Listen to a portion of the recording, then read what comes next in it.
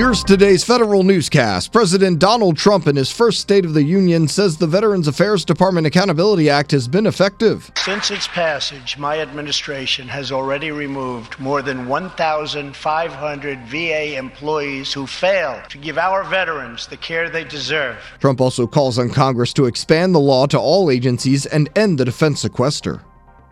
New anti-fraud measures at the IRS have made an impact, according to the Government Accountability Office. In 2017, Congress moved up the deadline for employers to submit W-2s and had IRS hold refunds for people claiming certain tax credits until February 15th, helping it verify about half of the recipients making the claims. The federal watchdog says IRS could have detected even more fraudulent payments if it had held the refunds until the end of February. The Securities and Exchange Commission continues its crusade against fraudulent cryptocurrencies. More now from Tom Temin in today's management report. The agency gets a federal court order to stop a retail initial coin offering regulators say is rife with false claims.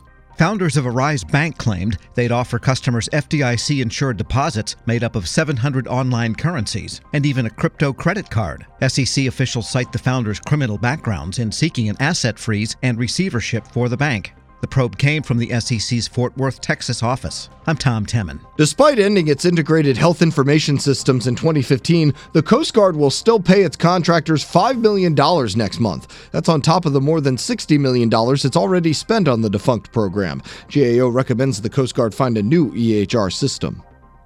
Ed Wilson will be the new Deputy Assistant Secretary of Defense for Cyber Policy. Wilson is a retired two-star Air Force general who previously served as the Deputy Principal Cyber Advisor to the Defense Secretary. Wilson will work on cyber issues, especially the elevation of U.S. Cyber Command to a full combatant command.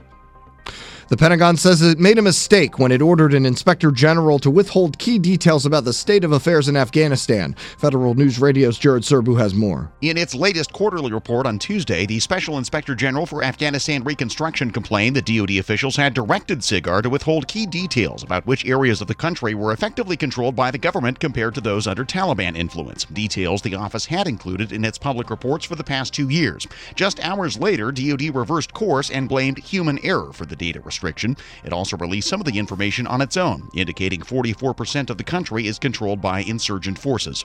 Jared Serbu, Federal News Radio. The Agriculture Department and the Food and Drug Administration agreed to collaborate and coordinate oversight efforts more often. USDA Secretary Sonny Perdue and FDA Commissioner Scott Gottlieb signed a memorandum of understanding committing to work together implementing the Food Safety Modernization Act. The two agencies will work together on produce safety measures and biotechnology efforts. The Homeland Security Department is redesigning the Trusted Internet Connection program. TIC 3.0 would split the TIC reference architecture from the capabilities document so DHS could make incremental changes to either without having to go through a longer policy-making process. DHS hopes the new TIC will give agencies more flexibility to use the capabilities they need to respond and lower certain levels of risk. Federal buyers need to be smarter about the technology they buy, so DHS is helping out. A new supply chain risk management program aims to make federal buyers, contractors, and other small business owners more informed about the information technology products and services they purchase. The Homeland Security Department established a cyber supply chain risk management initiative last year to provide timely and actionable information about supply chain risks and mitigations. DHS tells House Small Business Committee members yesterday that in 2018, it plans to identify and mitigate supply chain threats and vulnerabilities to federal high-value assets. I'm Jason Miller. House Oversight and Government Reform Committee Chairman Trey Gowdy wants to know exactly how many DHS employees net or exceeded their annual pay premium caps last year. The Federal Emergency Management Administration paid at least $1 million in unauthorized overtime to at least 500 of its employees as of last December. Other DHS employees have also exceeded their premium pay caps. Gowdy says he's concerned why the department didn't bring up the issue to the committee.